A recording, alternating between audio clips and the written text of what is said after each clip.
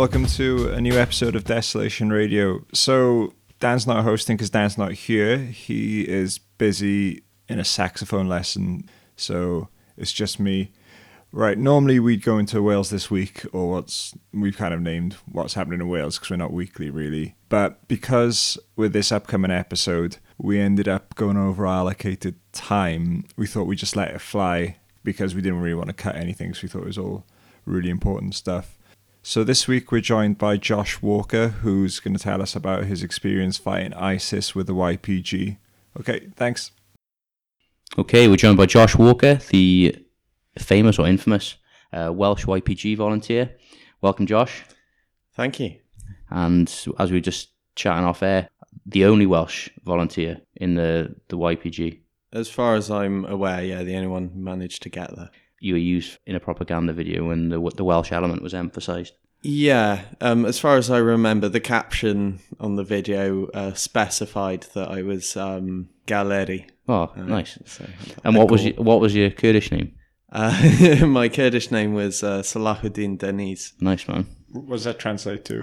Well, Salahuddin is the name of Saladin. He was Kurdish. Yeah. Also the leader of the HDP, the People's Democratic Party, I think it is, in nice. Turkey, who's in jail at the moment, obviously. And Deniz means Dennis. the sea. Yeah, well, essentially. Oh, does it? Yeah. Well, that was the funny thing, is when they suggested Deniz as the second name, I was just like, yeah, because that's my dad's name. Oh, sweet. So- There you go.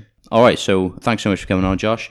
I guess we're just going to go through the chronology of what happened, basically. So, what happened? What happened? Yeah. Why did you decide to volunteer? Well, there's not much like Rojava, or I suppose the Democratic Federation of Northern Syria as it is now in the world. There are very few actual leftist projects, if you will, in the world, leftist struggles on that kind of level. What about Wales? The Welsh Labour. Oh, yeah. They came over especially, didn't they? Yeah, when Welsh Labour has an armed women's division, then I might consider them somewhere on the same level.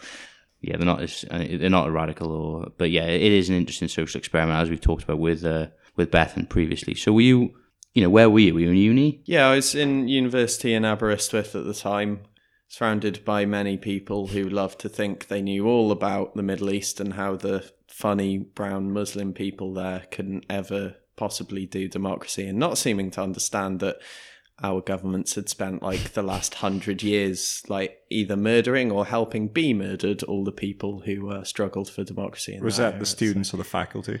A little bit of both, although we did have one amazing Turkish Kurdish lecturer who she was pretty on point when it came to all that stuff. Even she confused a lot of the names of the Kurdish groups, though, because see, Kurdistan, aside from being rich in, say, oil wealth, whatever, is also the number one producer of alphabet soup in the world. So were you interested in? Obviously, you are a leftist. You were taking a serious interest in basically this project, for want of a better word, that was going on? Yeah, for years actually, before the Syrian civil war broke out, I had sympathies with the Kurdish national struggle, if you will. Obviously, the Kurdish area of Iraq, despite not being quite as revolutionary yet as, say, the area in Turkey or Syria, still, they have the right to speak their own language without being gassed and everything. And as they were a stateless minority that lives in the mountains and has a funny, throaty language with lots of sounds in it, I felt as a Welsh person a bit of sympathy with them. And then obviously when the Syrian civil war broke out and I heard about the YPG, I was very supportive of them. It had been something I'd been thinking about doing for a long time because like I said, there's not much like it, and just I felt like sitting around while it was happening. There's kind of an interesting, it's not a tension, but it is an interesting element because on the one hand, there's an urgency of sort of defending the Kurdish struggle and defending the Kurds against the very real imminent threats. But there's also this desire to sort of build something. Is that how you felt, or? Yes. I mean, 'cause it's a thing that it's it's often difficult to talk about it, but because like the YPG originated in the Kurdish areas, and originally the areas controlled by them or connected to them were just the small Kurdish majority areas. Around the town of Derek in the northeast, you had Jazeera in the you had Kobani in the center, and you had Afrin in the west. And these were couple of million at the most. It's probably definitely smaller in area and smaller in population than Wales, for example. But the ideology was about a lot more than just Kurdish nationalism. The fact that they were trying to build a system that was truly multicultural in the sense of having a place for people of all religions and ethnicities, having autonomy for people, having people's languages and cultures and everything equally respected, and obviously completely radical attitude towards the rights of women. That was something a lot more worthwhile to me personally than just nationalism, because more nationalism and more national divisions isn't going to potentially be an answer to the problems of the Middle East. I think if all the imperialists left tomorrow, you would still face a hell of a lot of problems in that region, as much as US meddling and so on is a large part to do with it. Yeah, so for me it was about what exactly they were trying to build, the fact that they were going beyond just a Kurdish struggle, that their enemies were so evil, that it was one of the few examples of the closest you could get to good versus evil, like a kind of light grey versus like pure black sort of thing. In terms of the uniform as well, that's what ISIS were wearing, I think. Yeah. Although they also seem to have cottoned on to the fact, they seem to be the only army in the region that's cottoned on to the fact that maybe in the desert you should wear desert colours, but that's just Adidas trackies, like. Yeah. Style over camo. Okay, so there's an ideological, affinity there, and something you wanted sort of to engage with. What happened then? You thought, right, I'm going to go over, and how did you say? What was the next step? I had to get the money together, then I contacted the Lions of Rojava Facebook page, which isn't going anymore. I haven't even heard of the kind of founder of it in a long time, but that's a whole other thing. Yeah, so that was still going at the time. I contacted them. I told them, straight up that, at most I've fired like a shotgun and an air rifle in my life, but I study international politics and, stuff that covers strategy and intelligence and all that kind of stuff. Can speak a little bit of Arabic, blah, blah, blah. I've read Abdullah Öcalan's Democratic Confederalism and so on, and I want to come over and do what I can to help and see the revolution, all that kind of stuff. They put me in contact with a YPG guy in northern Iraq. Then, we arranged a date that I'd fly over and they'd meet me. And then I bought the tickets and that was that. I actually stopped on the way for a holiday in Istanbul because I knew I'd never get to go back to Turkey, and It seems quite nice. I had a stopover in Istanbul. It looked quite buzzing. Like turn up to the YPG meeting with like loads of Turkish delights for them. Hey guys, I did actually. I gave one of the guys who ran the safe house my box of Turkish delight that I'd got there. So, to turn up with a gift. It's polite, isn't it? I mean, being on holiday, you have to share around. So at any stage when you're sort of booking a ticket, it sounds bizarre. There's that Louis C.K. thing about, soldiers traveling to a war zone, on a plane. Did it feel weird? Just packing up and booking a ticket to Iraq? And what did you have to take with you? I had some trouble getting explicit answers about what exactly I'd need.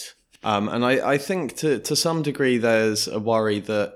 Now, see, I took a lot of precautions as far as internet security was concerned and stuff. So what I was doing with this was separated, with the organising it was separated from me, booking the tickets and all this kind of stuff. But I do think that they had some trepidation that, if they said, okay, bring this and that, and then that's what you get, Yeah, you know, they're going to look out for people who have that in their bag or Why have you whatever. got a YPG flag and an AK in your luggage? I just visiting family. But no, but these are the things I was generally thinking about when you see the people going over. You think, well, presumably, obviously stuff gets given to you, but on the other hand, I definitely want to take a chest plate or something like that. Take your Nintendo, yeah. I wish I could have taken stuff like that. I mean, some of the American guys turned up, you know, Kevlar, ready life to jackets go and all stuff, that kind of stuff. It was, you know, it must have been great for them. But I went most of my time there without, you know, body armor or anything. That managed to get a helmet like just over halfway through.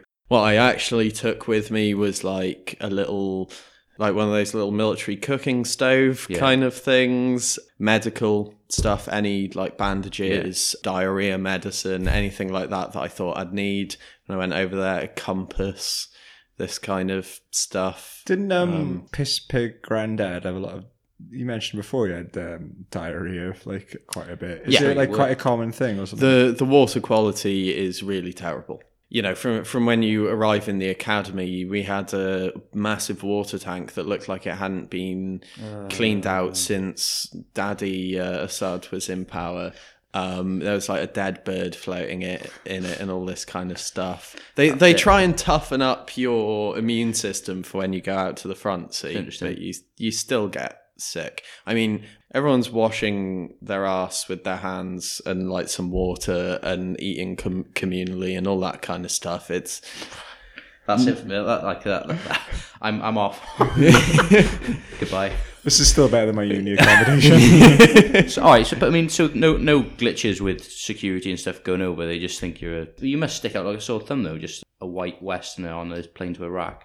I looked like a kind of intern BBC journalist, and I packed my bag like a tourist. Yeah, I took a bunch of just extra random clothes that I wasn't too worried about losing and stuff like that, just to kind of pad out my bag and that kind of thing.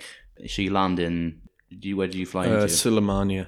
And then what happens? You meet someone, they take you to a place. You wait around for a bit until they can take you across the border, essentially.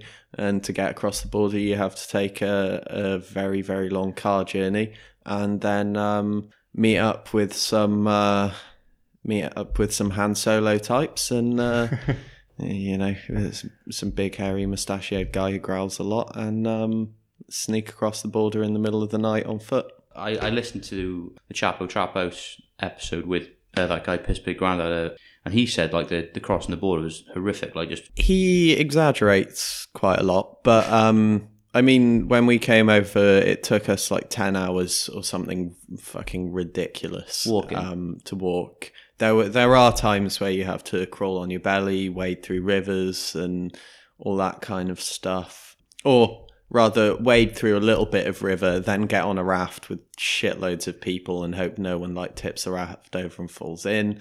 You have to avoid Peshmerga patrols, all that kind of stuff. It's pretty hairy. Just to clarify, it's obviously Peshmerga, they're Kurds as well. Yeah, but Iraqi. Yes. But so what was in a sense, like the division, I suppose, in that sense? Well, it's just Barzani's, it's just Iraqi Kurdistan. Yeah, essentially... Just to sum up quickly, the KDP that rule northern Iraq are kind of nationalist, capitalist, kind of run by a kind of corrupt mafia kind of family who have a history of betraying their own people.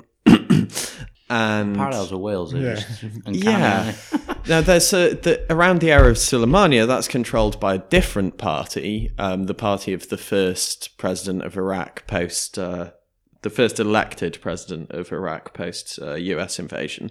And they're a little more kind of, I like to describe them as the Kurdish Labour Party, sort of a little bit more kind of centre-left-ish. But still shit. Yeah, but more friendly to the YPG, whereas the more conservative ones, they often collaborate with Turkey, they blockade the border, they arrest YPG members, put them in prison with ISIS guys and all this kind of stuff. YPG volunteers, a lot of them have spent time in prisons in northern Iraq because of these guys, all this kind of stuff. Is that like, I mean, I know obviously that the Barzani's lot are thugs and so on, but I'm trying to get my head around the that aspect of it? Is there any ethnic element to? I mean, they're all Kurds. Where's the hostility? No, I mean there's a slight difference in dialect in Rojava, for example. They speak Kurmanji, and it's Sorani in northern Iraq mostly. But this is the thing. It's one of the problems that I've had with the way that we view Middle Eastern politics in the West, is that here we have high-minded, civilized disagreements over ideology and stuff like that. We weren't fighting the Russians because they were, there was some suggestion of them being Asiatic hordes and all that kind of stuff. We didn't fight the Germans because they were a different tribe, really. These were ideological disagreements. The war against Napoleon, that was about the French Revolution. It wasn't about this kind of thing. And it's exactly the same over there. A British capitalist is happy to beat down on a British socialist because they are a threat to their power. And just the same, a Kurdish capitalist is quite happy to beat down on other Kurdish people if it keeps their power, especially if they're revolutionary leftists. It's just othering, isn't it? It's just like, presumably there must be some interethnic or tribal beef rather than allowing them the agency. Yeah, they're all fighting over the same goat or something like that. Yeah, something horrific like that. But that is interesting, and what you say is really important about we know that many Welsh nationalists wouldn't agree, but obviously Nathan, I, and presumably you, Josh, we all agree that working people everywhere have far more in common with each other than they do the capitalist class of their own nation. So that's basically it then. The reason why they sorry, I did interrupt. And then you get there presumably. Ah, right, yeah. So ideological ramblings aside. No, we'll get back to that. Yeah, no, there is something I do want to say quickly though, just while it's on my mind, is that kind of thing of we have more in common than we have difference. As someone who's actually spent a long time living with people, different people around the world and everything, not just, going on a backpacking holiday or whatever, but living day to day, getting to really know people. They are to the point where some of the Kurdish guys would remind me of friends back home and stuff like that. And it's the level to which that once you get past the communication difficulties, everyone is basically the same arsehole, is incredible, really. Shared humanity, man. Yeah. And it's the othering, isn't it, that is the exact problem, especially in the way the West views the wars in Syria. It's just those people over there, they're not, they're just treated as other, not human, not with the same emotions and aspirations and concerns as us. And right. Just like in, what was that? Is it that documentary about Vietnam when they have all these clips about American generals basically saying about the Gook or the Vietnamese are basically saying they don't mourn their children and stuff, and then it cuts to this horrific scene of all these Vietnamese funerals and all the mothers and wives and families of all these NVA fighters killed, mourning their dead in the same way we would. And it's just you're right. It's an artificial barrier that's created by the media. And there's another thing on that point as well that is quite important that often gets missed, is that this creates a genuine problem for the struggle over there, in the sense that Western or media outside of Kurdistan and so on and so forth, and outside northern Syria, will, no matter how many times, no matter how many Arabs join the SDF and how many other ethnic minorities, to the point where, it's not really majority Kurdish force anymore, no matter for how many years they have advocated a non-nationalist ideology and all this kind of stuff, they still get reported as being the Kurds. They still get treated as Kurdish forces. And if people in Arab areas, for example, come across this kind of stuff and get that message communicated to them, when the SDF arrives in their areas, it makes it a lot harder to be welcomed by them, because they expect it to be a Kurdish nationalist thing. And people in Turkey assume that what's going on there is a Kurdish nationalist thing, and they're trying to colonize cities like Manbij and all this kind of nonsense. So it has very real effects on what's going on. You completed your arduous journey over the border, and then what happens? You get taken to a training academy, basically. Small collection of buildings. So there's a bunch of you living up in the northeast. and spend a month kind of adjusting to the new reality and learning Kurdish, learning about the ideology and the history of the area, having the most basic of basic training that I could possibly describe. I mean, we had to get up at 5 o'clock in the morning to do physical training and all that kind of stuff every day. But when it came to, the actual details of military training, it isn't much more than like learning what an AK is and which end to point at the enemy and shooting it a couple of times. This is actually one of the things that Nathan and I were thinking about and, concerned about, I guess. We were just wondering about, the nature of the training, because, I mean, obviously, we've heard a lot about, there's ideological elements to it.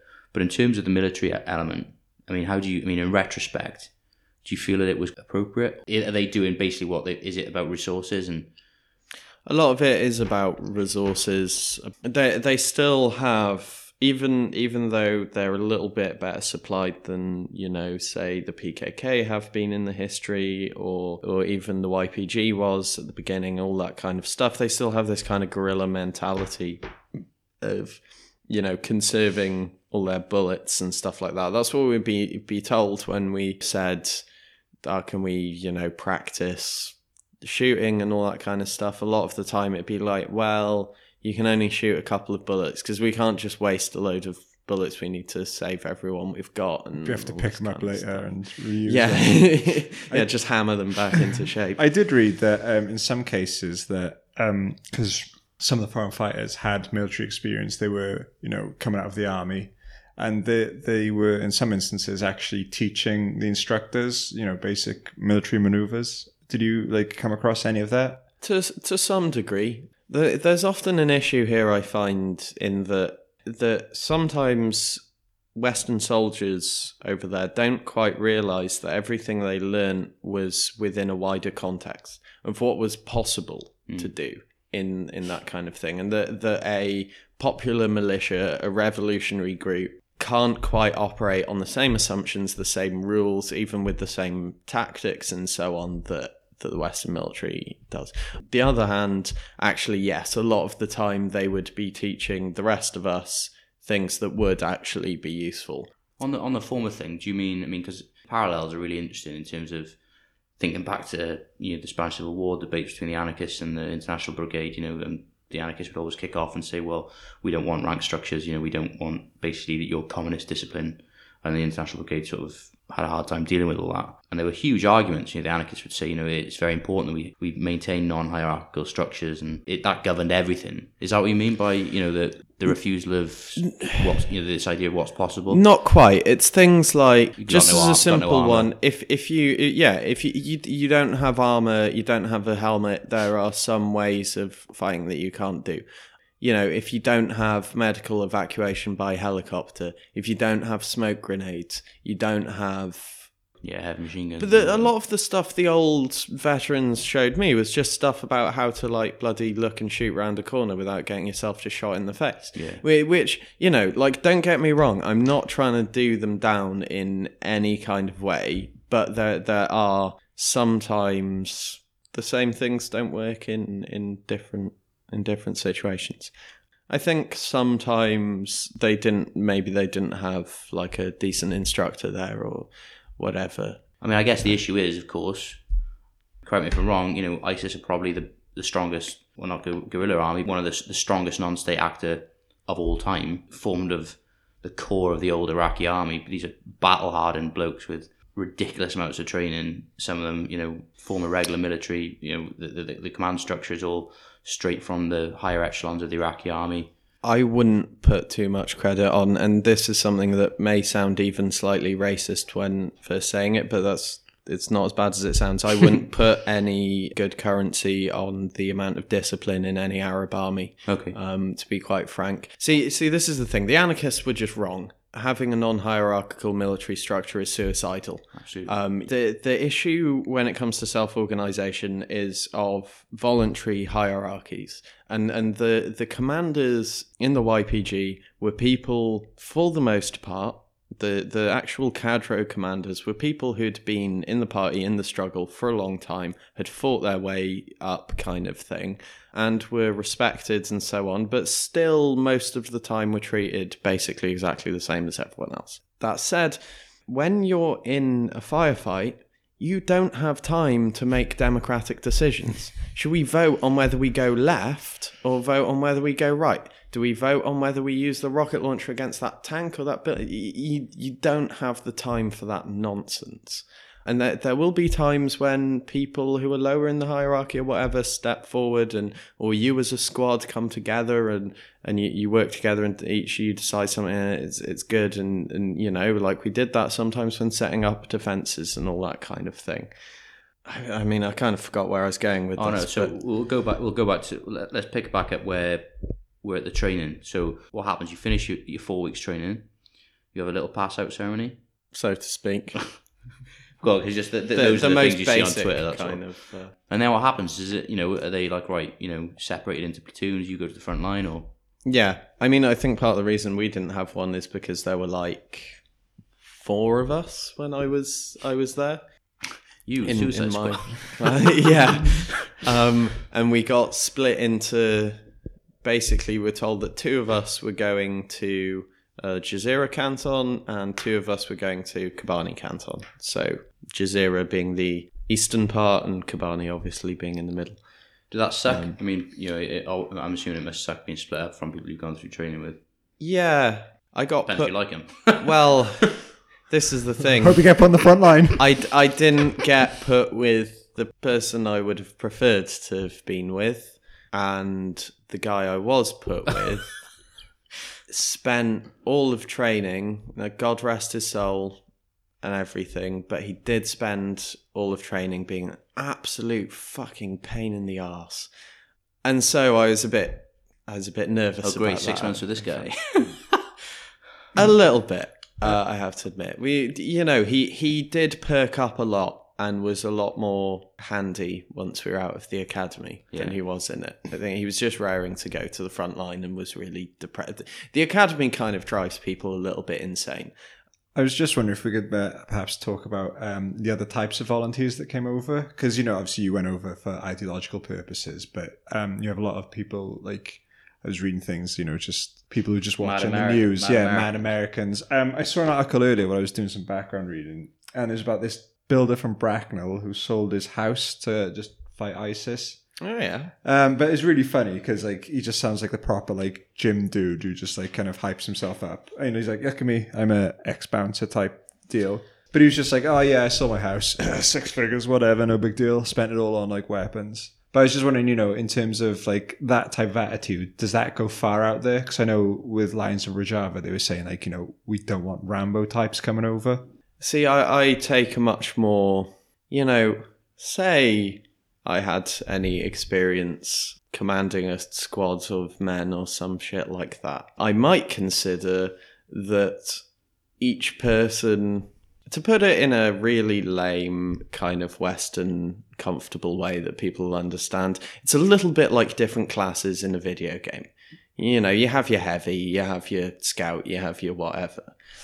Now, people who do have a kind of gung-ho attitude can get other people killed and can be a pain in the arse to deal with, if they're not interested in learning about the society, the ideology, the language, all that kind of thing, or at least respecting it on some basic level, they can cause a hell of a load of problems. At the same time, if someone's just ideological and not willing to make some physical effort to kind of get themselves fitter and everything, as fucking hard and pain in the arse as it can be, they're going to be problems as well.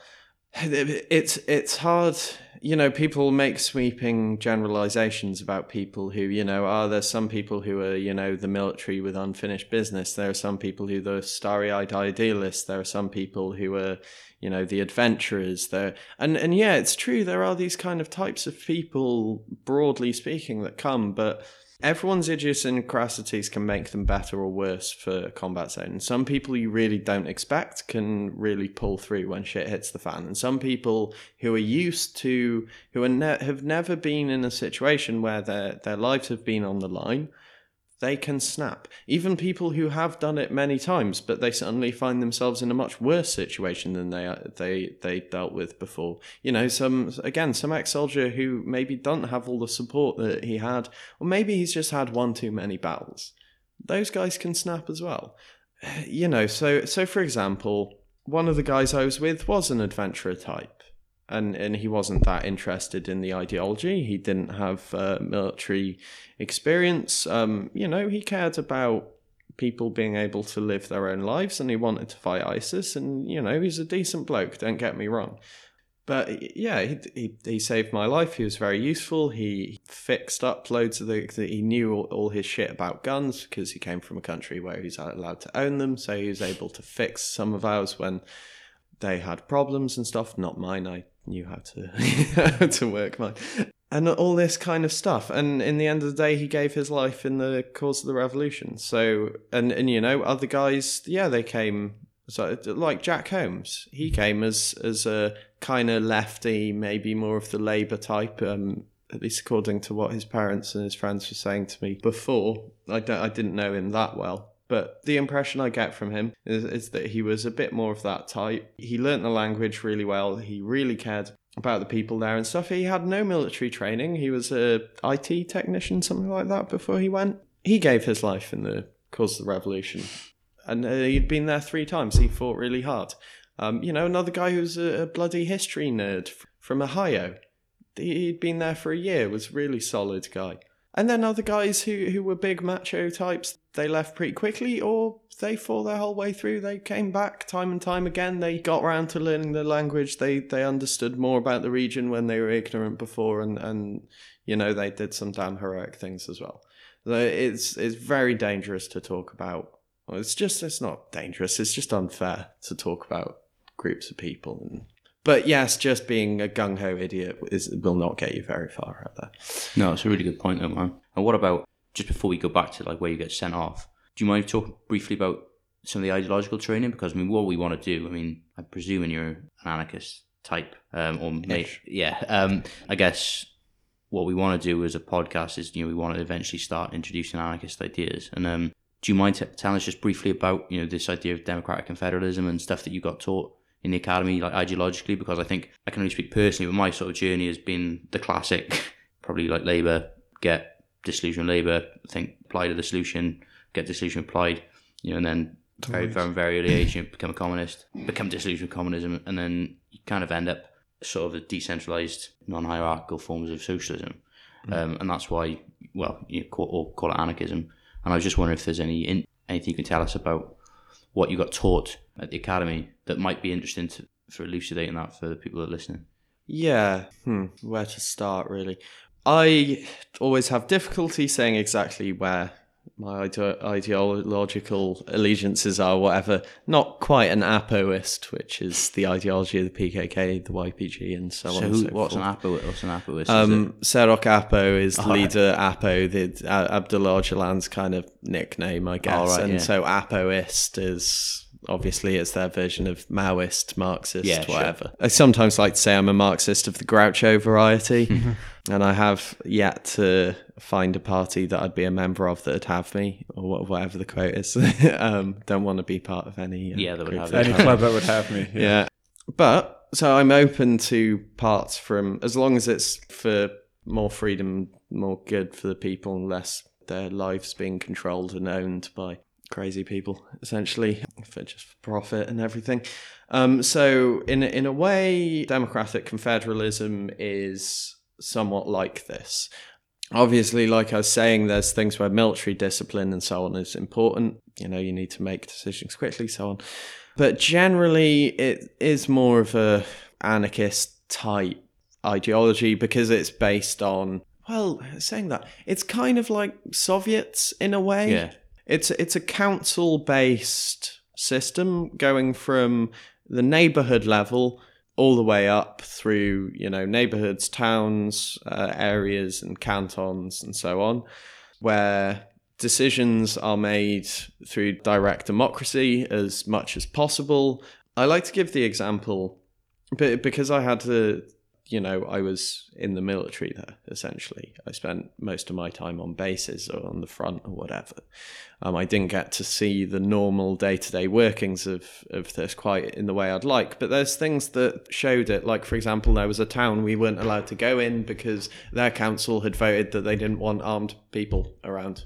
They were sick of it after all these years of war, so we had to take a detour around the town. And that's it, They try and get everyone involved in the community, and these councils have various rules. Like if you have so many, if you have the presence of a minority ethnic group, they have to have representation on the council and decent representation as well. There has to be at least 40% of either gender. In this case, the culture there still is very solidly on the two gender thing. Give them a bit of time on all that kind of stuff. Come on.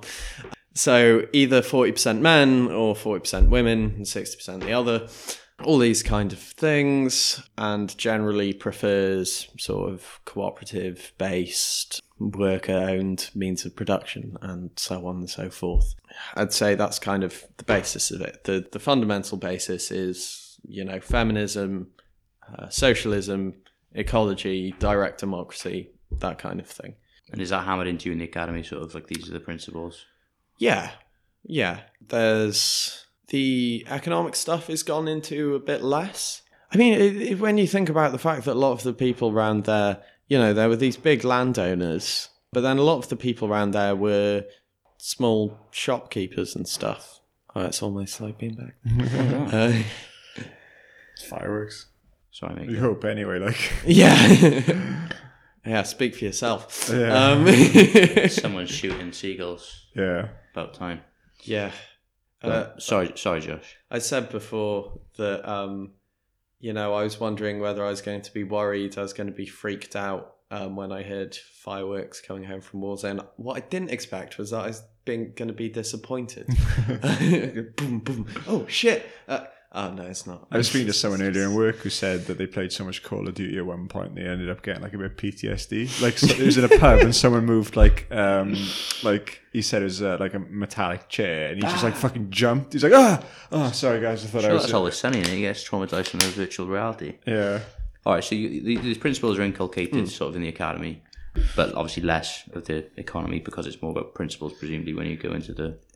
Yeah, well, so when you are in the YPG, now some people might tell you slightly different things. I was pretty lucky that I was always in good units of all cadre, like all party members, all really solid people. And essentially everything is provided for you. You bunk up in barracks or houses, whatever, all together, or, on the fucking dirt. Or on a roof, whatever. You sleep together in the not literal sense. That's not allowed at all between men, women, or anything else. Wanking's banned as well. Yeah. Isn't it? Yes, masturbating's banned. Why is that like? Seems cruel and unusual punishment. There is a slightly weird thing which I don't particularly agree with. But they do have a very kind of conservative attitude towards sex over there and sexual things. And there is kind of a thing of, it's almost like this sort of... Can't just like... I don't know whether put your it's... belt around your neck and just jack off. Like, No. Ridiculous. No, I mean, even sometimes sneaking into the shower what kind of utopia is one this? out is... And there's all these... Damn you watching that. All these young, beautiful... passionate revolutionaries, the men and the women, and they're probably gonna die, and they can't bone. It's completely inhumane. Again, straight in the plane back. Any communal eating or weird hygiene with the hand, and then not the wanking, sex. Yeah, don't go out to Syria if you want to get laid. Then no. If you want to have your heart broken when you fall in love with a just absolutely beautiful revolutionary woman and then she dies in some horribly grim way and then you have to be guard of honor with your unit at a funeral, but yeah, it's although Bethan did say that Bethan said that Tinder works out there actually. If you ever had it, not that you did. Was it repurposed for platonic reasons? Yeah, they changed it. Yeah, it's just meet friends. I think It's friends reunited. Meet comrades. I think it's possible some of the Kurdish people over there would use Tinder just because they saw the fire symbol and got really excited. They love fires. It's really great. That's getting, but not for the troops. No Tinder. I honestly think, like, all jokes aside, even though you can't stop people from feeling feelings, and there is, there were some people who were definitely having a thing going on just obviously behind closed doors, but out of sight, out of mind kind of thing. And if they got caught, they'd get in trouble. But if they didn't, and people would they'd know, but they'd turn a blind eye. And that was with locals, especially older ones who getting on, I still can't get over the wanking thing. Like, I mean, in a war zone. Yeah, but then you are all sleeping like 6-8 to a room. Circle and jerk. They're like Saladin, what's going on in your sleeping bag? You're like, There's a bugs in my sleeping bag. I know. God damn these mosquitoes. I got them. Yeah, I'm going to sleep now. just a really bad itch. Mosquito bite. Yeah, I got them all now, and I'm really tired. But that's what I was going to say, is honestly, I do think the fact that anything is off limits between men and women and so on, it does force you to see women, your comrades, as nothing other than your comrades. Yeah, not and even though objects. You can't help, you might not be able to help feeling feelings. Like, you're not even supposed to have a best friend or whatever. You're not supposed to prefer people over others, and you're supposed to have time for everyone, sort of thing. There were still local guys who I preferred to hang out with more. Yeah, there were still foreigners who I preferred. There were still, still some of the YPJ I kind of fancied. But regardless, you treat everyone with the same respect, because there's nothing else you can do. That's and really then once you've done that, you kind of...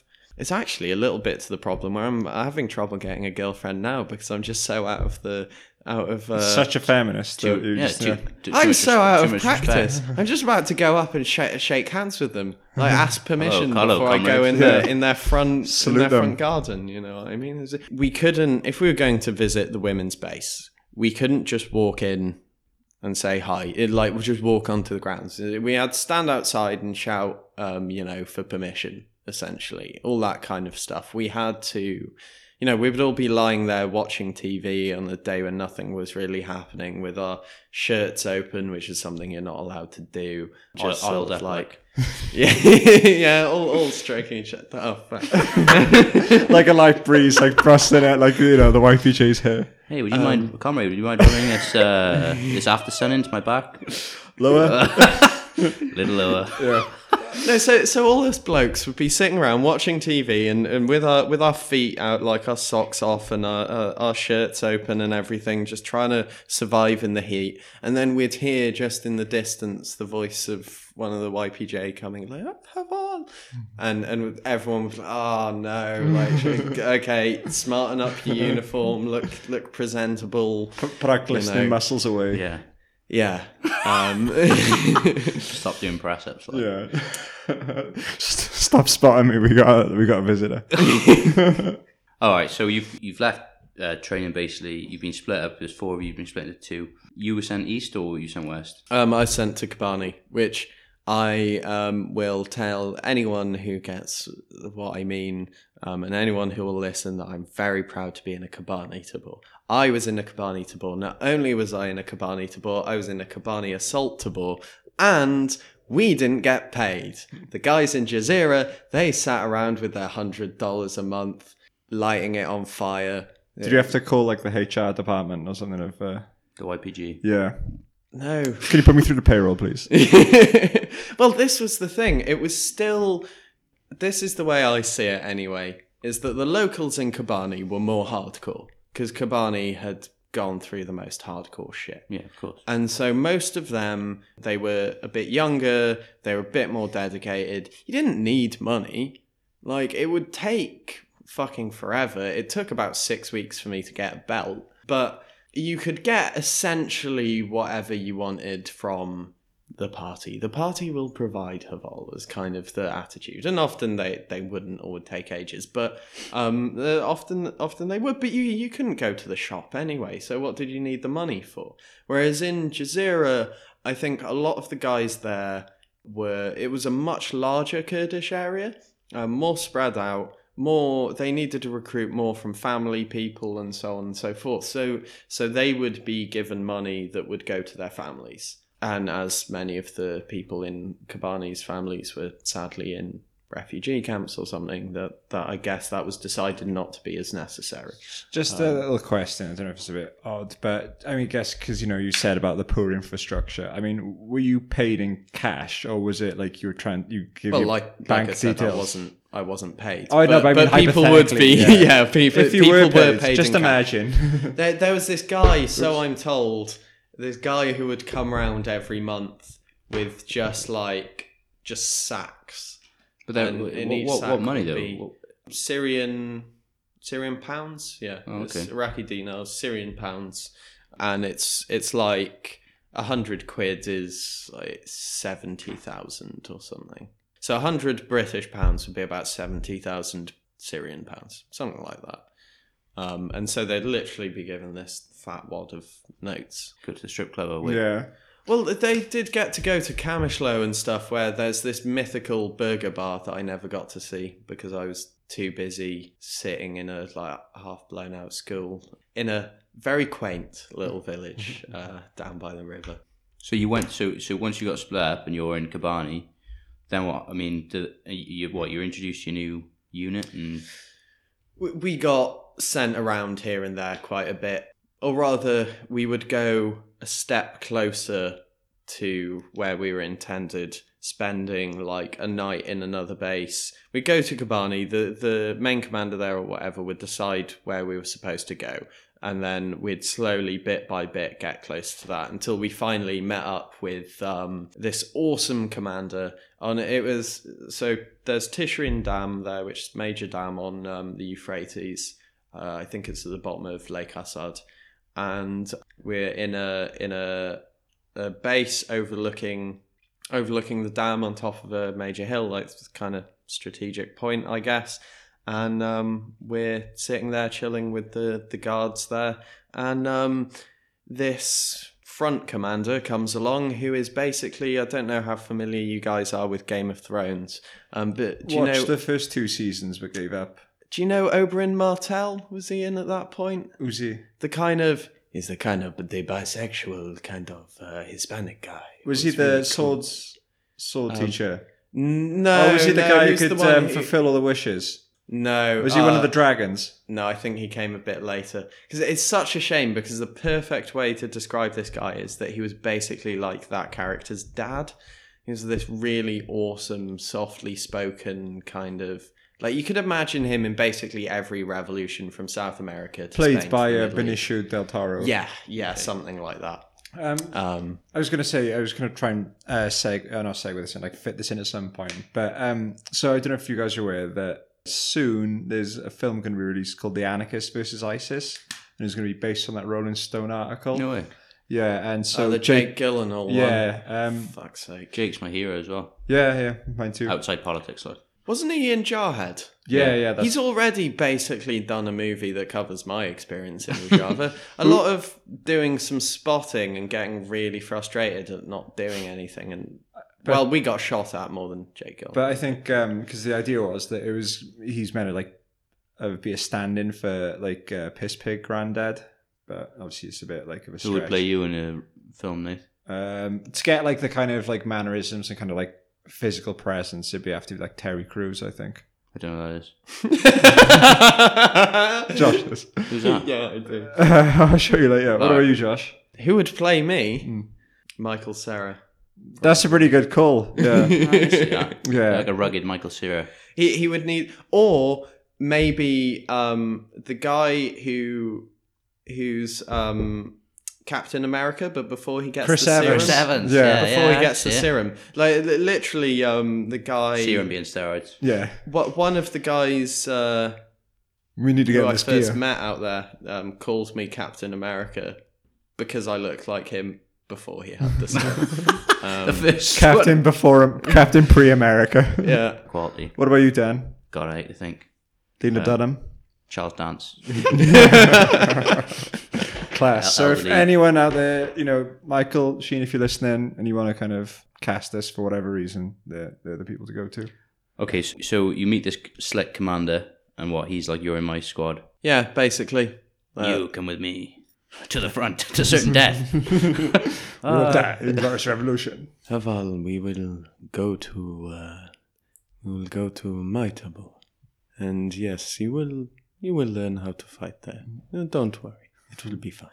So what happens then? And you literally like, okay, we're in your Tabor, meaning squad, or yeah, the Tabor I guess would be closer to a platoon or something. yeah. And he was actually a higher commander than that, but I think they were like his old lads or something. But actually, before we go, he asks us, "Is there anything at all you could want?" And A wank. yeah, you don't talk about wanking, you don't talk about farting, you don't talk about shitting. Any of that is completely off the table. You have to say things like, instead of going to the toilet, it's like, I have business. I have. You can needs. fart though. I have. You don't want them to hear it. Really? Yeah, I mean, it was exaggerated when I first turned up. They told me things like, it's such a shame that people, if they farted in an important time, would kill themselves and stuff like that. But they were taking the piss a bit. But it is like it's considered a much ruder thing than it is over here. No slapstick. You can't just like go fart in the unit commander's head like, "Way." No, that would Light be the relief like on the very front line. big shame. It's just first plane back home. Get him out of here. I got very, very good at the completely silent, subtle fart. When you're sitting through 7 hours of meetings, Oh yeah. you need to fart eventually. Especially if you got like dysentery or whatever from the water. I mean, Yeah. Hold it in. So what did you need when he said there was one more? Yeah, my friend asked if we could... He said, I've always wanted to swim in the Euphrates. And the commander said, of course, we'll swim in the Euphrates tomorrow. I saw a picture of the Euphrates, because part of the article on the Interceptor, and I just couldn't get over how blue it was. It's insane, like just how clear the water looked. It's really lovely. It was nice to swim in as well, because we didn't believe him that we'd go tomorrow, because it was always, tomorrow we'll leave, tomorrow we'll do this, tomorrow, and it was never, or it was 3 days, or it was whatever. But literally, next day, turns up, there's an old Arab dude in the back of a truck with like this sheep with like a massive tumour in its neck. And we argue over whether to eat the tumour. I was on the side of the old Arab dude. I just thought we should cut it off at the neck and we can eat it. It'd be fine. We go and we have barbecue by the river and we swim around a bit. And it was hilarious because one of the sort of lower commanders couldn't swim and wore like this inflatable vest. And No, that is a flak jacket! Look. That's awesome. And then we went to the front. And yeah. At first we're a little bit further back, and Is that how they structure it? But it's like, you start off and then you move and basically creep closer. I think this commander was a particularly competent commander. So That's what FARC do, actually. FARC always say, like, you break people in gradually and closer and closer and closer. FARC being The revolutionary group in Colombia. So it's like, you build up from skirmish, and then it'll be, right straight into, like, eventually into the front line. Yeah, that's essentially how it turned out for me. Like, we started off in a base that was, it was in the frontline village, but it was in the center of the village, not on the edge where we had these guard posts sort of thing. And we were with kind of the younger guys, and the older guys in the unit would be sent off here and there to do this and that. And maybe if there was trouble, we would go to back up the guys at the front, or we would go occasionally on patrol, just go around and get to know everyone, scout a little, something like that, or we'd be sent up to this point on like a hill that overlooked the whole front, where essentially it was guarded by some of the Arab allies who are just kind of clan fighters, and the view was that they would run away if they didn't have some YPG backing them up. And it's kind of one of the things that foreigners are there to do, really, is not to be Rambo and take down, loads of it. It's just it's an important role. Kind of we're like a kind of banner a lot of the time. We're just a morale boosting thing. Hey, look, this person's come thousands of miles to help us fight. And especially if a foreigner's not running away, it's going to be a lot less likely for someone there who's like, well, shit, my home's nearby. If this guy's not running away, I can't run away, and all this kind of thing. And Josh, when you were in, you said like you're in the house in the centre of the town. Yeah. Presumably you're not just like, you can't just chill out there. You're not just, they still have to be, I guess. So this is something that I was going to mention earlier in the sort of the ideology of it and everything is that, it's all about Havalti and comradeship and stuff. And so when you live together, you eat together, you clean together, everyone goes on guard, except the commander, just for the sensible thing. You don't want your commander on guard and him to be the first guy shot. All this kind of stuff. So there would be some level of work or communal life. And like I said, if we got sent off to the hill, we would be, up for absolute hours watching the front line with a thermal scope or whatever. And, a lot of the time we were getting shelled with mortars. We basically got shelled every day constantly for about 2 weeks. And I don't know how, but they didn't manage to hit anyone or even the village half of the time. But there's just constantly mortar shells going overhead and everything. It wasn't for a while until we were sent up to a kind of conscript unit of mostly Arab guys up on the side. They were in this kind of farmhouse with like square kind of compound walls and everything. And we got sent up to basically our sharpshooter, me, and this Canadian guy who I was with. And we were all given a different type of sniper rifle. I had it's called a Karnas, a Dragunov. Yeah. Oh, yeah. The Kurdish guy had the 50 caliber sniper rifle, looked like the one off bloody Halo. My Canadian friend had a 1939 Mosin Nagant. Wow. I fired a Mosin Nagant. It's a nice gun. Into that crowd, hard. wasn't it? Yes, there's a real kick on it. But a classic gun. Is that the Russian one, isn't it? Yeah, but it literally had a red star stamp on it and everything. Like literally straight out of the factories in 1939, been fucking killing fascists for 70 years. Well, this is the argument for communism taking over the means of production, isn't it? It's basically you have like a good product that's going to last over 70 years. Kalashnikov. Yeah, the Kalashnikov is indestructible weapon. Yeah, I have literally done that thing that everyone always talks about of burying it in the sand and then picking it out and firing it again. It got like a bit of a berm collapsed on me essentially and covered my rifle. Obviously I stuck my hands in, pulled it straight out. The whole thing was caked and still fired, still perfectly fine. Cleaned it out, no problems ever. Man. So you sent out with the rifles, the compound of the Arab guys? Yeah, that's it. And essentially, my Canadian friend spots an ISIS guy sneaking around the edge of this village and drops him. And then everything goes to shit. And they bring up an armoured suicide car and all this kind of shit, truck full of blokes. And I actually don't see that much of what goes on because obviously everyone runs to the wall and everything. I'm holding this sniper rifle, right? And I've told them the whole time, you do realize I'm not a sniper, right? I don't really know how to do it. And it's like, no, it's fine. You've just got to look out for things. You just got to use the scope. It's fine. And then obviously everything goes to shit and I'm still holding this sniper rifle and I'm thinking, oh shit. They're going to want me to get involved in some kind of enemy in the gates, counter sniper, bloody bullshit, and I'm not going to be able to. I'm going to get shot, and they're going to get shot, and I'm going to, it's going to be a really important thing. Oh, God. And then the Canadian guy's just like, come on, let's go. And I just drop the sniper rifle and pick up my Kalashnikov and feel a hell of a lot better.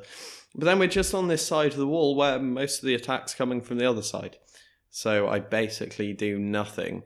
Until the kind of attacks dies down, we get shelled with mortars and we decide to leave because there's no point being here while they're shelling us. So that was about that. And that's your first baptism fire. Yes. What was it like? Do you want to ask? I mean, obviously it sounds just surreal, chaotic. It was a bit. Because you mean how everyone's yelling in Arabic and mostly, yeah, a bit of Arabic, bit of Kurdish. See, actually, I've shortened the story a little bit because I did spot what turned out to be this kind of armoured suicide car a bit before this happened. And I saw a guy get out and he was moving around in this field. And I was staring at him through this scope thinking, I can't tell whether he's got a gun. I can't tell what he's doing. Why has he come out of that massive looking car? Like, it's quite distant. I can't see that it's all plated and shit quite at this distance. Kind of just looks like a big truck. I'm thinking, well, what the fuck is he doing? And he's really close to the front line. And now he just wants to check his like carrots or whatever's in that field. Like, this is a bit weird. So I call the commander there kind of thing, and I'm like, look, I can see this. Like, what the hell's going on? And he grabs some binoculars, has a look through, and he's like, I'm not sure. And then calls someone else. And they go, don't really know about this. Doesn't have ISIS on his car. But no. Are you ISIS? No! ISIS and Sons. Yeah. Yeah. Special delivery. Caliphate and Co. So basically, long story short, they call this higher commander, who's this like awesome kind of stocky old Kurdish woman, and she comes up. She doesn't like the look of it, so she brings along a Deutschka truck. And so basically, by the time all this shit kicks off, we've got, some heavier weapons. We've got a bunch of the YPJ are there and stuff like that. So there's a mixture of, it's not just the local Arab guys. There's a bunch of Kurds there as well. There's me and the Canadian guy. There were some hilarious moments where, this Canadian dude, Naz, is trying to communicate with the rocket launcher guy who speaks Arabic just through mime. And like their mime for like big explosive truck and stuff. It was quite it was surreal in the break out a quick Pictionary before the battle, like. Yeah. Charades or whatever it is. I mean, are you thinking like I don't want to die, like I don't, this is not what I was expecting, sort of thing, or do you know what I mean? At any stage, you thinking this isn't what I signed up for, or I don't want to be here anymore? Or... No, the weird thing is, I was quite scared at the beginning, but part of the reason was that, I mean, one, obviously, like there's a lot of crazy stuff going on and everything, but part of the reason was, not oh shit, I'm going to die, but it's oh shit, I'm going to die performing a crucial role that I'm completely incompetent for. So I'm going to die totally pointlessly. Yeah, that's and it was, as soon as I grabbed my AK, I kind of felt fine. Yeah. And it was the same throughout a lot of it, is that... It's not death itself. It was like the things that got me worse were feelings of letting other people down and stuff like that. And or being... after we eventually got bombed by the Turks, and, a lot of people died.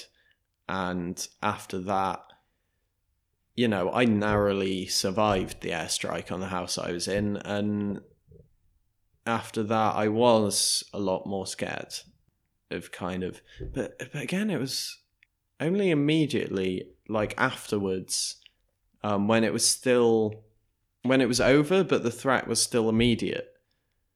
But then I was mostly still just sad and had a pounding headache and all that kind of stuff. But like actually at the time, it's kind of always too busy to be scared. You know what I mean? Or it was just kind of like, or get upset or anything like this. It was just, if you're worrying about, in a way, if you're worrying about whether you're going to die, you're almost more likely to die because you're not concentrating on what the fuck you're doing. Yeah. And yeah, that was kind of it. And so that's the first action. Yeah. And I felt really disappointed afterwards because I felt I had been kind of useless. Like I'd spotted that truck or whatever, but Yeah, that's the worry. Just like, you just don't want to be a burden to anyone, and just what are they doing, just hanging like. Yeah, I was just on a section of wall where there was nothing, so I didn't fire my rifle. I didn't really do anything. I was just kind of there, and afterwards I kind of felt bad about that. But it wasn't a massive fight anyway.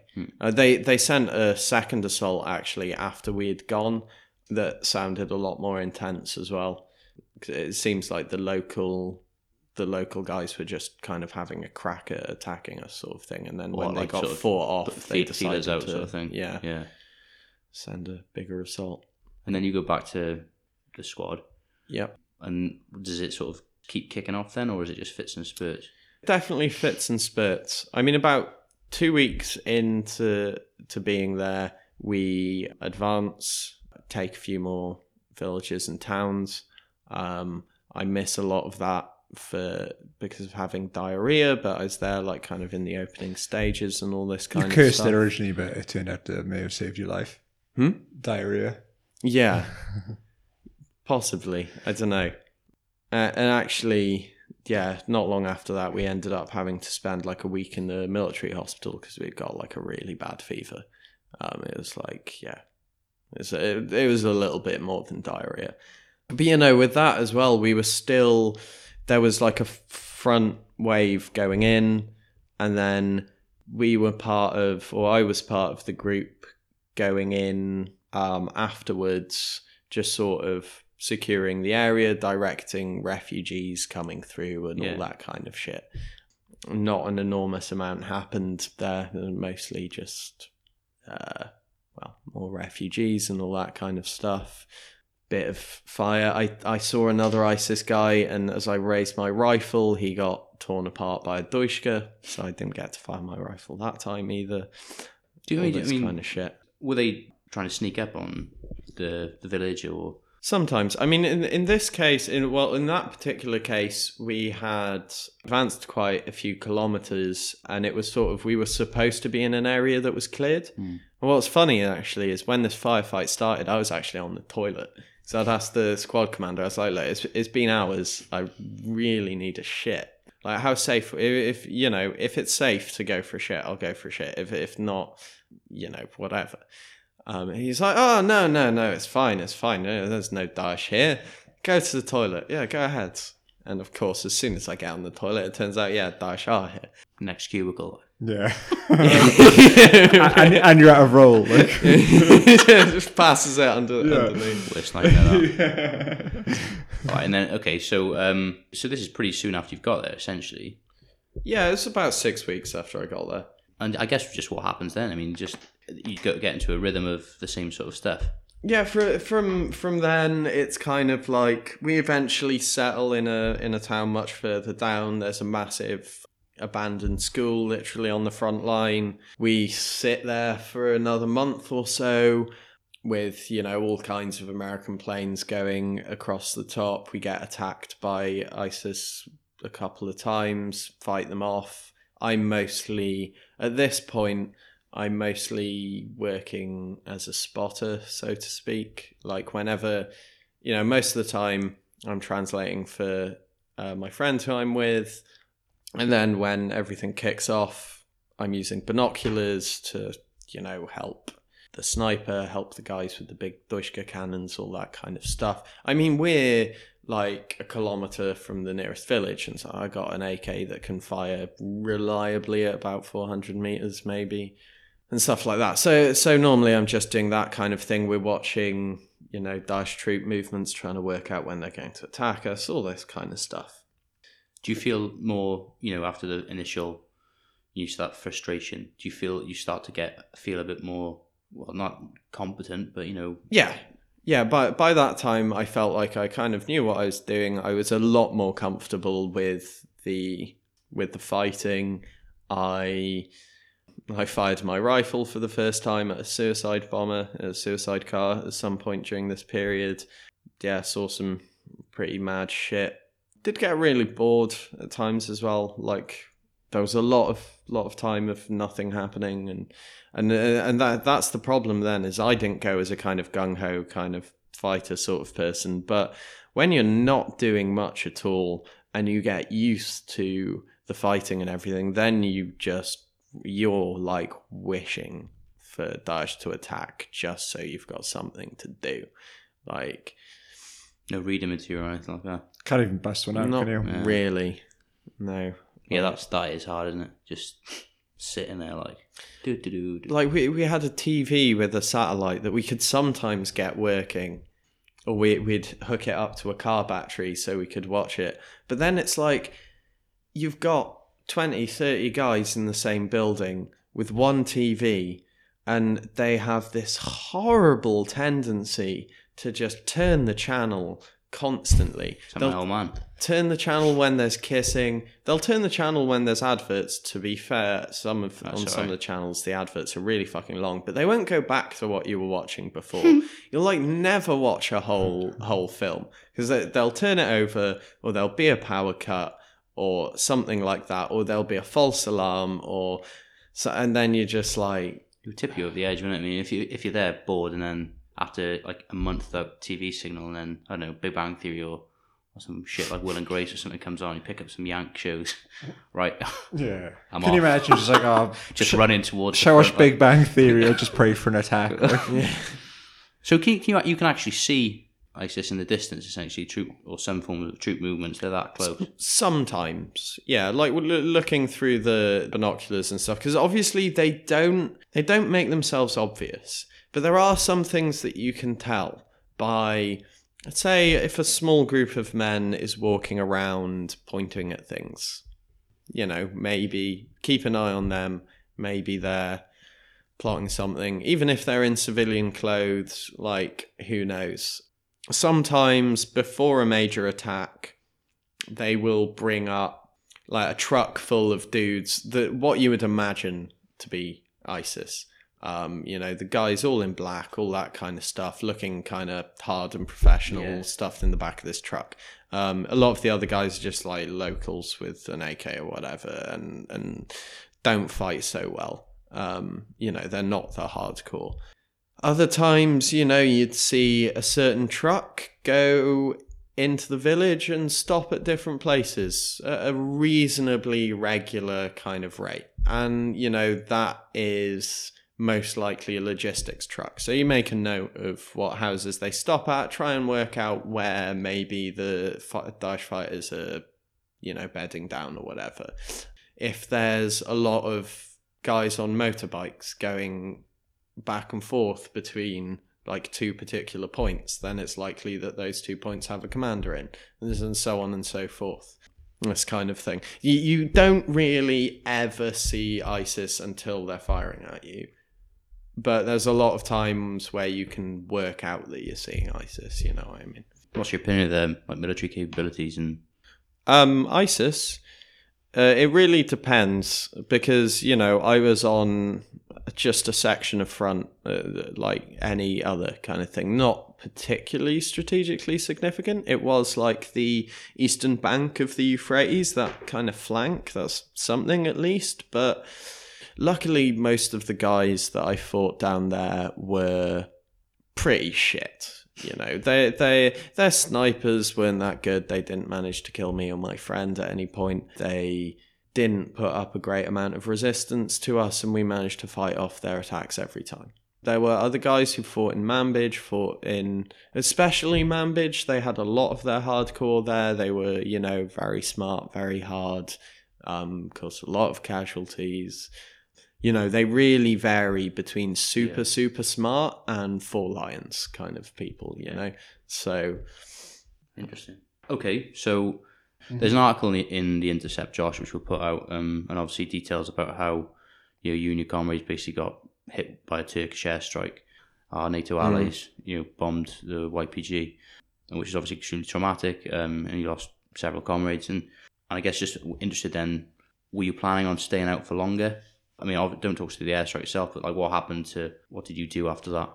Immediately after, I was a bit shaken up. I mean, like when I saw myself afterwards, you know, in the mirror, I looked completely different. So all the dust and my eyes were fucked, and everything. I thought I wasn't wounded. It turned out later, like, I've got a little crack in my skull and everything. I went like headfirst into a wall and somehow got straight back up again. And after that, I spoke to my commander and basically said, look, you know, I lost quite a lot of good friends. I was the only person to walk out on 2 feet from that building. And so just send me to the front against ISIS. Again, you know, like down in the south, send me down to the Raqqa front. You know, there were the preliminary stages of the Raqqa operation going on then. That was what we all really wanted to be doing and stuff like that. And I was like, look, I need to kind of sort myself out after all that and avoid going back into the place where we're just going to get bombed by the Turks again. But I actually didn't immediately want to go home. I still had about a month to go before my kind of 6 months was up. And I was still thinking, before I was thinking of maybe staying longer, and afterwards I was still thinking of staying longer. But when that month passed, I was still in the same unit, away from the front, bored. We were like so the first unit I was in was a front line to Bor. But afterwards, me and the Canadian guy went like kind of on this mad journey, like to try and get some heavy weapons, and ended up going back to the academy. And then I went back out with another group of foreigners, and I was like translating for them and everything. And this was in an assault tabor, which they are basically kept behind and they go on the major operations. Or if there's like a big assault breaking through the lines, they're sent to patch up the hole and all that kind of stuff. You know, so we went on this operation, we took this town, we got bombed by the Turks, and then we go back to our base east of the Euphrates. And I'm still just sitting there. I'm really missing my friends. I lost, you know, one of my favourite people I've ever known, one of the volunteers there. A lot of good kids and everything as well. Is that Michael Israel? Yeah. He was, you know, one of a kind sort of person.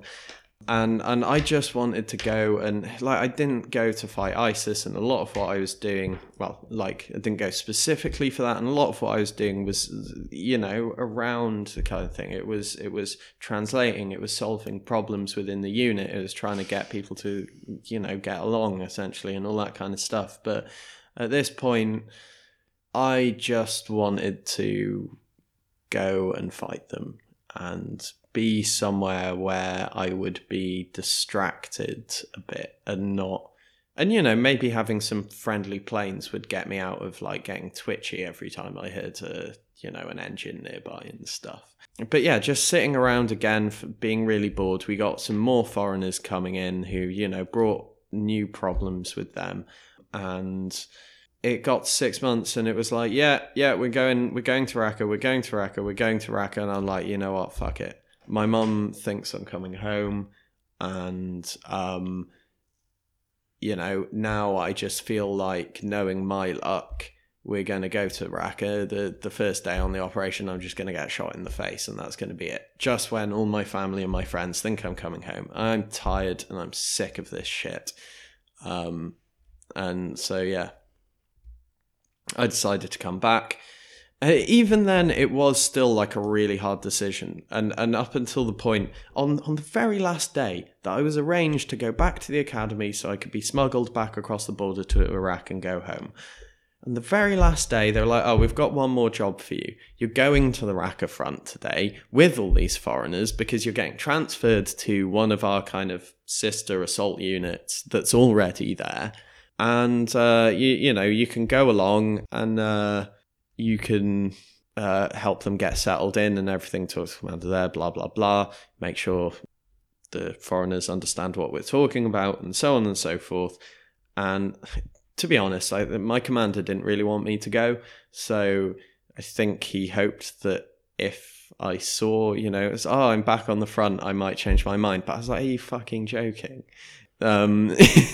So I went along and I did all that, and there was that little bit of me that wanted to stay.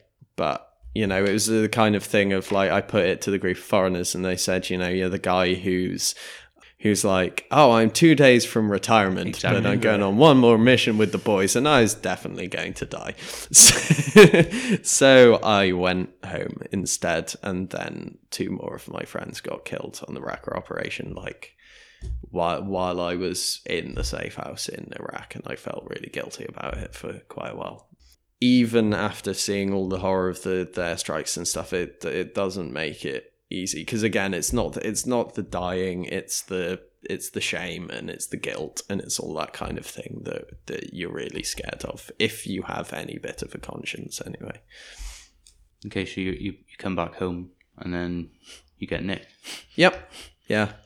Well, obviously, as I was just talking about how much I wanted to fight, I'm a dangerous, radicalized terrorist, not a slightly fucked up veteran that kind of just needs a good welcome home. No, that couldn't possibly be true, is it?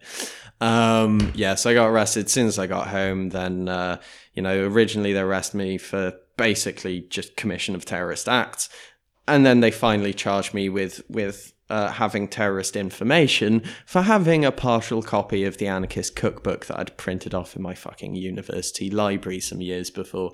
And then I had to go on trial with that, and I won that. And it was all a completely ridiculous farce.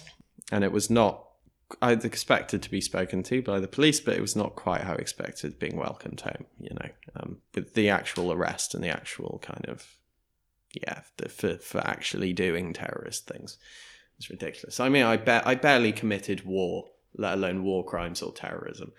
Did you see any British jihadists on the plane home, like? Luckily, I don't think so. I was actually mostly with just like hello, Iraqi housewives and stuff. The Real Housewives of Iraq. Yeah. Real Housewives of Baghdad with their like 4 children and stuff, just having a normal time. And now you're back. I guess what do you make of what's going on in Kurdistan and Syria at the moment? Well, it's absolutely shameful that the Turks have attacked Afrin. It's they'd managed to keep the war out for basically the whole time until the Turks invaded. These were places that were untouched by all the horrors that had gone on. And now young women are disappearing. People have been mutilated. They've been robbed. We've lost about 1,000 members of the YPG. Because they're facing a full NATO army. Yeah. With light weapons and no body armour, and they've got tanks and planes. Turkey's the second biggest military in the world. It's massive. Yeah, they more than make up for their lack of competence with their sheer numbers, as hordes tend to. Although the Mongol hordes were very competent. But anyway. Except the postal system. Who are the Mongols? Mm-hmm. Yeah. Yeah. Really? They had one of the first intelligence corps as well. Hmm. They actually appreciated the value of scribes and stuff. They used to send them around to like record all that was going on in various places and then recite it to the Mongols, who the commanders being illiterate. Quite multicultural as well, I think. When they just accept everyone who came in, and Old Genghis, like. Yeah, no, he's quality, like. Yeah, Marxism, Temujin-ism is one of my favourite ideologies. Just unite all the peoples under the sky, destroy all borders with and create new ones. And fire. So basically, the West have essentially allowed the Turks to invade Afrin. Ostensibly under the pretense of what Erdogan says, fighting terrorism, but obviously it's because he's been itching to sort of crush the revolution since day one, and it's also facilitated the comeback of ISIS in areas where it was previously almost wiped out because all the Kurds are now tied up. Yeah, well, Turkey was collaborating with ISIS for a long time. They attacked us from across the border. The Turkish border guards shot at our ambulances and other vehicles that passed the road near the border, and they, despite the fact of the PKK even has wanted to make peace for decades now, and there's been the actions of the Turkish state essentially that have undermined that. Obviously, these conservative Islamist people in the AKP don't want a socialist feminist revolution over their border, let alone a Kurdish one. and they want more power for their favorite head choppers in the negotiations that come afterwards. So they've just rebranded their old ISIS friends, got a load of the worst Al-Qaeda people from in the barely functioning gangs of the FSA, and have sent them in to destroy Afrin and do the same shit that they were doing before.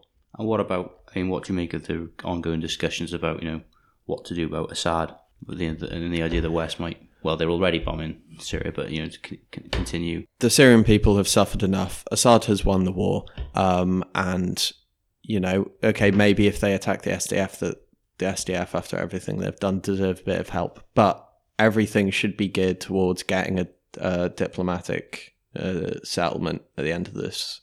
If we can secure autonomy for the areas that have been secured so far, then there can be this direct civil tension between the democratic system in the north and the autocratic system in the south.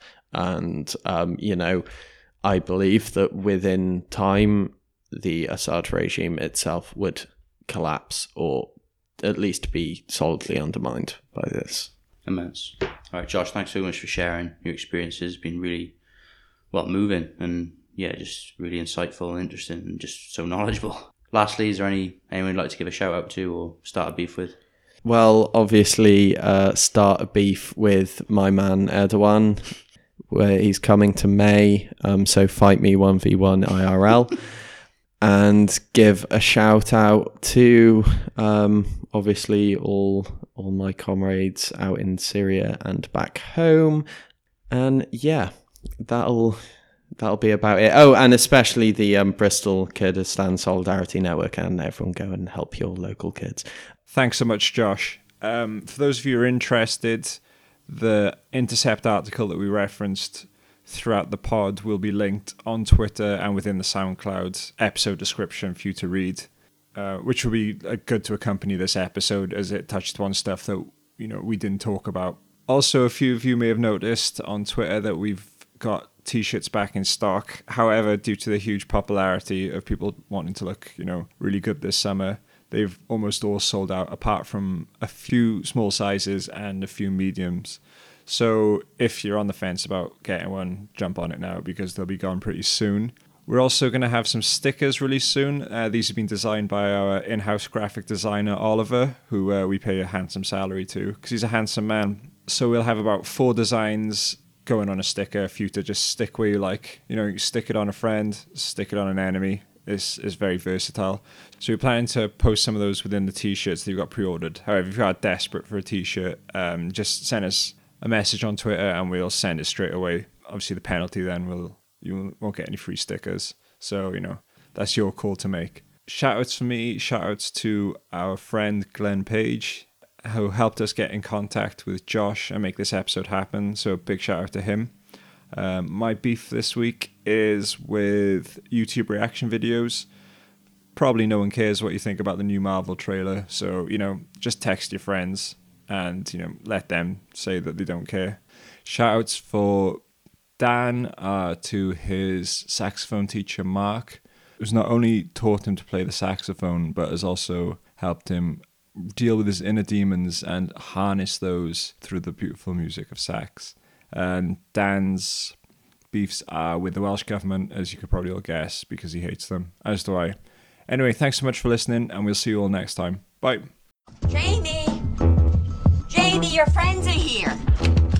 Jamie, turn down that music. I can't hear a thing. Come on, Jamie.